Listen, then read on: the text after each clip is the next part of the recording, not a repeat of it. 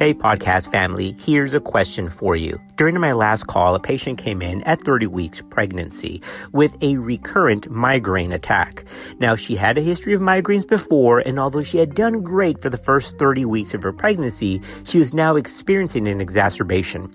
Now, she had normal blood pressure and no focal or gross neurological deficits, and because she stated it felt like her typical migraine, we did not pursue any imaging. She was reluctant to use Imitrex during pregnancy despite our coaching, and so she was surprised when I ordered Reglan and Benadryl. She said, well, what is Reglan and Benadryl going to do? Isn't that for your stomach and for allergies? But she was greatly surprised when within 30 minutes, her headache seemed to be getting better and within the hour completely broke. So how does this work? Is there data for Benadryl and Reglan for migraine attack in pregnancy? Or did I just throw that off the shelf? Well, the truth is there is data for that, and it's growing. In this podcast, we're going to briefly cover headaches during pregnancy and take a look at the data, even though it's small, but it is reassuring regarding Benadryl use and Reglan as an atypical regimen for breaking headaches in pregnancy.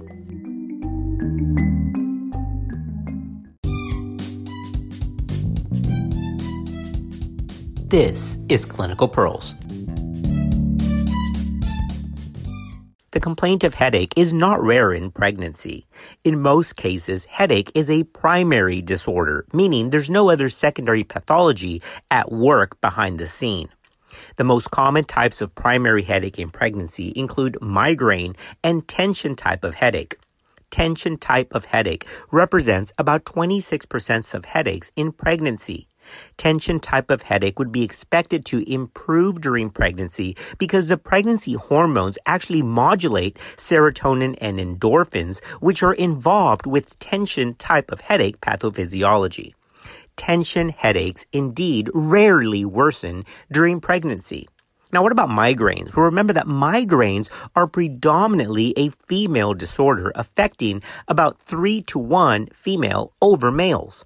Evidence suggests that migraine activity is influenced by hormonal factors and particularly by hormonal fluctuations.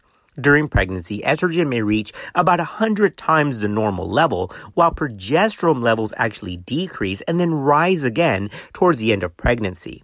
However, hormonal fluctuations are not as pronounced as during the non-pregnant state.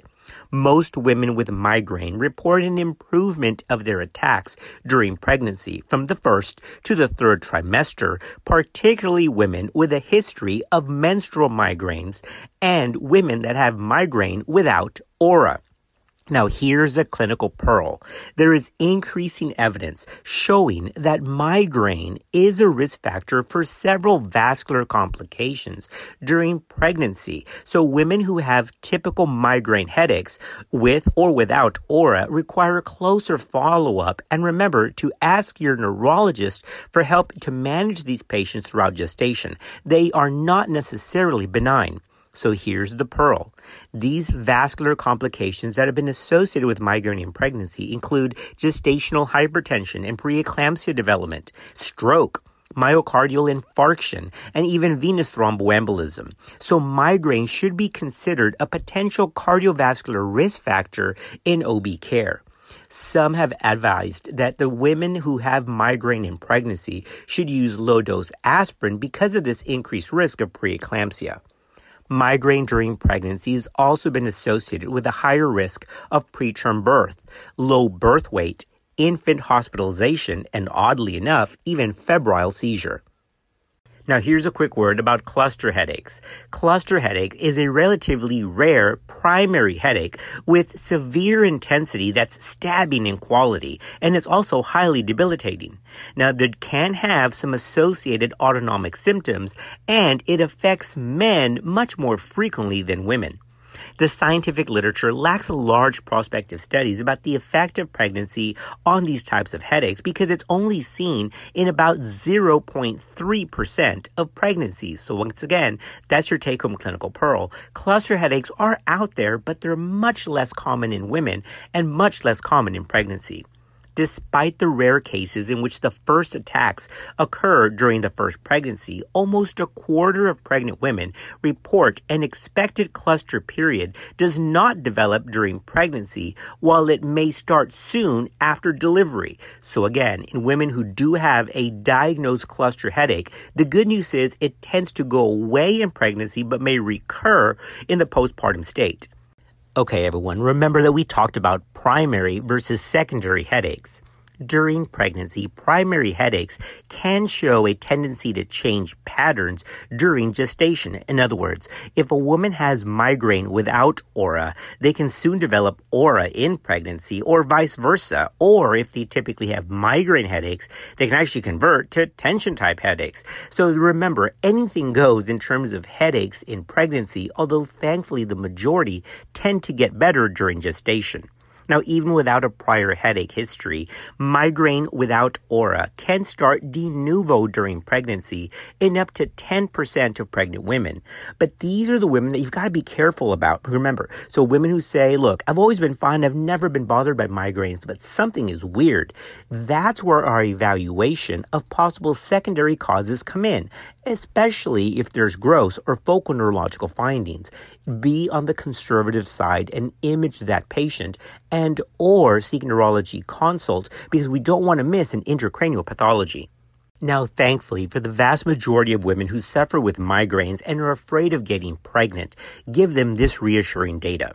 In a 2017 published systematic review in the Journal of Headache and Pain, about 1/2 to 3/4 of female migraine patients experienced a marked improvement in migraine during pregnancy, with a significant reduction in frequency and intensity of their attacks, if not a complete resolution.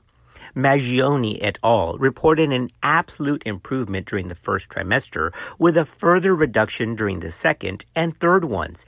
And data has been confirmed by more recent studies that migraines tend to get better during pregnancy. But remember, anything goes, and it is possible to develop them de novo in pregnancy in some cases. Well, what about secondary issues?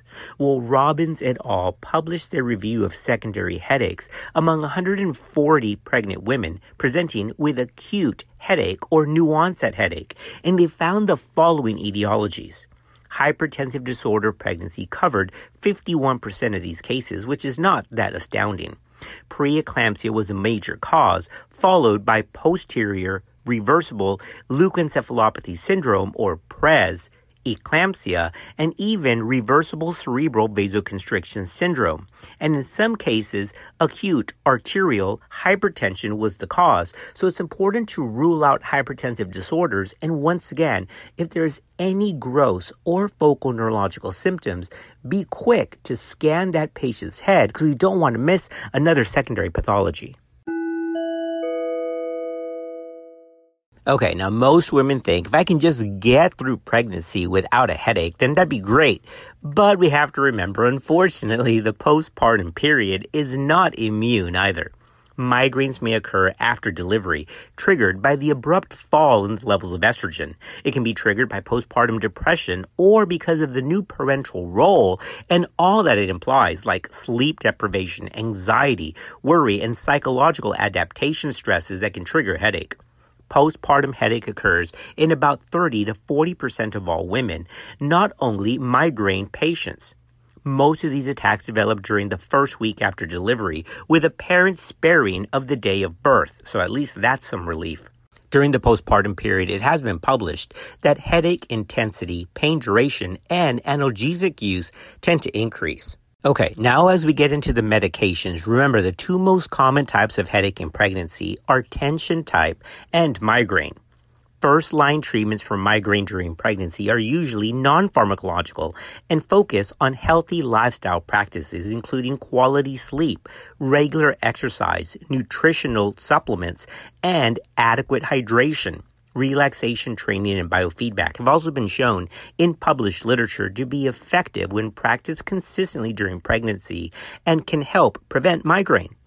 Beginning with the simplest and the safest medication options, acetaminophen or Tylenol is considered the first-line therapy to control pain in all pregnant women, especially when the pain is just starting rather than when it's at its peak intensity. NSAIDs are also okay for use, unless the patient is over 28 to 32 weeks when consensus opinion is not to use them. Studies on triptans like Imitrex in pregnancy have been fairly reassuring. For pregnancies where triptan use is needed, Imitrex is usually the first triptan to be prescribed. Sumatriptan or Imitrex has been available longest and has the most safety data. It is actually a neurology-approved second-line option in these cases. Other triptans have not been shown to be harmful, but they have rarely been studied, so stick with Imitrex if you have to, with a second-line option. Now, it's been hypothesized that the vasoconstricting action of triptans could cause harm to an unborn fetus. However, studies have investigated outcomes, including miscarriage, congenital malformations, prematurity, and low birth weight, and found no conclusive evidence of adverse effects. Imitrex is also helpful because it can be used by women with cluster headaches, although much more rare, as we've already stated, and it can be used during pregnancy. Opioids and ergot alkaloids, however, are another story. Opioids are not recommended for use in pregnancy because of their addiction potential, and the issue of ergot alkaloids is a true contraindication. So here's a clinical pearl. Ergot alkaloids are contraindicated due to their ability to cause vasoconstriction of the uterus. Studies have linked the use of ergot medications during pregnancy with low birth weight and preterm birth. Opioids are not considered an effective treatment for migraine and are rarely prescribed as a rescue treatment in that setting.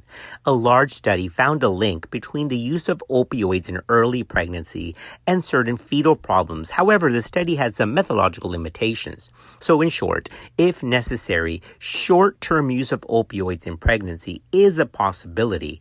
However, this is not a common strategy for use in migraine. So here's a quick wrap-up. Opioids and ergots are no-go for migraine attack in pregnancy, and if you have to use Imitrex, they are an approved second-line therapy. And even though the data seems to be pretty reassuring, try to avoid their use in the first trimester just because of the natural risk of miscarriage that already exists, and it can muddy the picture. So Imitrex is okay, but most consensus opinion is to avoid in the first trimester. Okay, well, what about supplements? People like their supplements. Hey, I like my supplements too. I'm a big fan of turmeric and vitamin D. But does this have a role for what we're talking about here? Well, magnesium and riboflavin have been studied for migraine attack in women. Some women take magnesium or riboflavin supplements as part of their anti-migraine regimen, and they do have some data showing that they can be effective. Now, of the two supplements, magnesium, of course, has a long history of use in pregnancy and is considered safe. And again, some fair evidence that it can help prevent migraine attack, although it's not great evidence. But riboflavin, on the other hand, has no data on fetal risk and is currently not recommended as a supplement in pregnancy. Okay, podcast family, here's my self-confession of my guilty pleasure, okay? After my long call or a long day, I like to sit in front of the TV and do nothing. And I'm a big fan of the criminal shows. So I just do. But during those commercials, there's always a commercial for Botox for migraine. Well, can that be used in pregnancy for acute care, or is this for chronic care, or what are we talking about here? Well, first of all, Botox, which again advertises a lot on the TV, Botox for migraine is not for acute therapy. Botox injection is only for chronic migraine sufferers. So let's talk about that in a little more detail as it relates to pregnancy. Botox is the only FDA-approved medication for chronic migraine, which means headaches on 15 or more days a month. The more frequent the headache, actually, the better the patient does with Botox. Remember that Botox is a form of botulinum toxin, the neurotoxin produced by the bacteria that causes botulism. Now, when the Botox botulinum toxin is purified and used in tiny dosages, it temporarily reduces muscle contraction for about 3 months. And because there is a component of muscle tension and muscle spasm leading to migraine as a reflex in the vascular response, that's where Botox comes in. Now, there's not much data available to guide us on the use of Botox in pregnancy. It was previously classed into the ABCX system that's no longer used. It was previously classed as pregnancy category C. It has not been associated with any adverse events in the fetus. Well-controlled trials, however, have not been conducted for this medication, specifically in pregnancy. However, there is a case report, just a case report of an N of 1, of a woman who started Botox for migraines in her 18th week of pregnancy because they were debilitating. Now, her child was followed for 6.5 years and had no adverse events. Remember, that's a case report with an N of 1. Botox has been placed, remember, in the previous ABC system as Category C. So it's not X, but Category C still raises some questions. Now, even though the data is reassuring, here's a clinical pearl. Even though no clinical evidence suggests that Botox is unsafe in pregnancy or while breastfeeding, it is pretty sensible not to inject a toxin into a pregnant woman just in case something happens to the baby. Okay, I know what you're thinking. Weren't we supposed to be talking about Reglan and Benadryl for this? Well, yes, we are, and now we're at that point. But I just didn't want to go right to that because I thought the rest of the information could be helpful. A 2018 published study in the American Journal of Perinatology raised this issue of whether Benadryl and Reglan can help reduce headache frequency in pregnancy, specifically with regards to migraine. Now, this was an RCT, and it was called the metoclopramide and diphenhydramine RCT for the treatment of headache in pregnancy when acetaminophen alone is ineffective. Yeah, all of that is the title. This was called the MAD or the MAD headache study. Now, these authors investigated whether Reglan, administered with diphenhydramine, relieved headache in pregnant women when acetaminophen alone was ineffective, using codeine for a comparison. This study used normotensive pregnant women in the second or third trimester who were randomized to either the diphenhydramine and Reglan combination, which was 10 milligrams and 25 milligrams respectively, or codeine orally, about 30 milligrams for headache, after about 1,000 milligrams of acetaminophen had failed to relieve their headache. Now, because I said that very quickly, I want to redo the dosages again. Remember, we're talking about 10 milligrams of Reglan and 25 milligrams of Benadryl. So here was how this worked. Headaches were graded as a severity between a normal 0 and 10 scale, and it was noted at intervals over 24 hours. The primary outcome was reduction in pain score 6 hours after medication administration. A sample size calculation of 35 patients per group was based on an estimated reduction in headache pain score by at least 2 points, with an alpha that was still set at 0.05 with 80% power, which is typical for an RCT. The authors concluded that the MAD or MAD regimen, which was metoclopramide and diphenhydramine, provided quicker pain relief than codeine as an alternative when acetaminophen failed. So there is data that metoclopramide and diphenhydramine, or MAD, can effectively break an acute migraine in pregnancy. And remember, as a last clinical pearl, that there is actually data for the use of Decadron or dexamethasone prior to discharge once the patient's headache's better, because it tends to reduce the risk of migraine recurrence within 24 hours. This is much more of a neurology thing than OB, but the data is there. Data does support the common preventative measure used by neurologists, which is the IV dose of dexamethasone or Decadron at 10 milligrams slow IV push, given at time of patient discharge, because it tends to reduce the recurrence rate of headache within 24 hours. All right, podcast family, as we wrap this up, a quick word about preventative medications in the postpartum period during lactations. Now, this specifically applies to women who have a history of recurrent headaches in the postpartum period and are worried about that limiting their quality of life. Preventative medications for migraine during lactation include verapamil, propranolol, magnesium, and even sodium valproate, all of which are compatible with breastfeeding.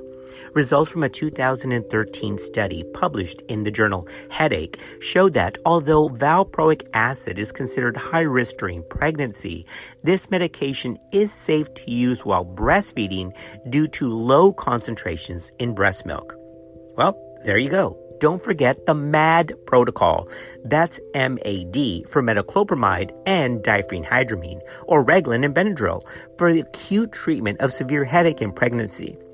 Also, don't forget to look for secondary causes in weird presentations or women who present with de novo headache, especially if there's some weird neurological finding. Get that head imaging study because, again, we don't want to miss secondary pathology. And remember to check that blood pressure. Guys, we're thankful that you're part of our podcast family, and I hope this podcast was helpful. So we'll see you next time on Clinical Pearls.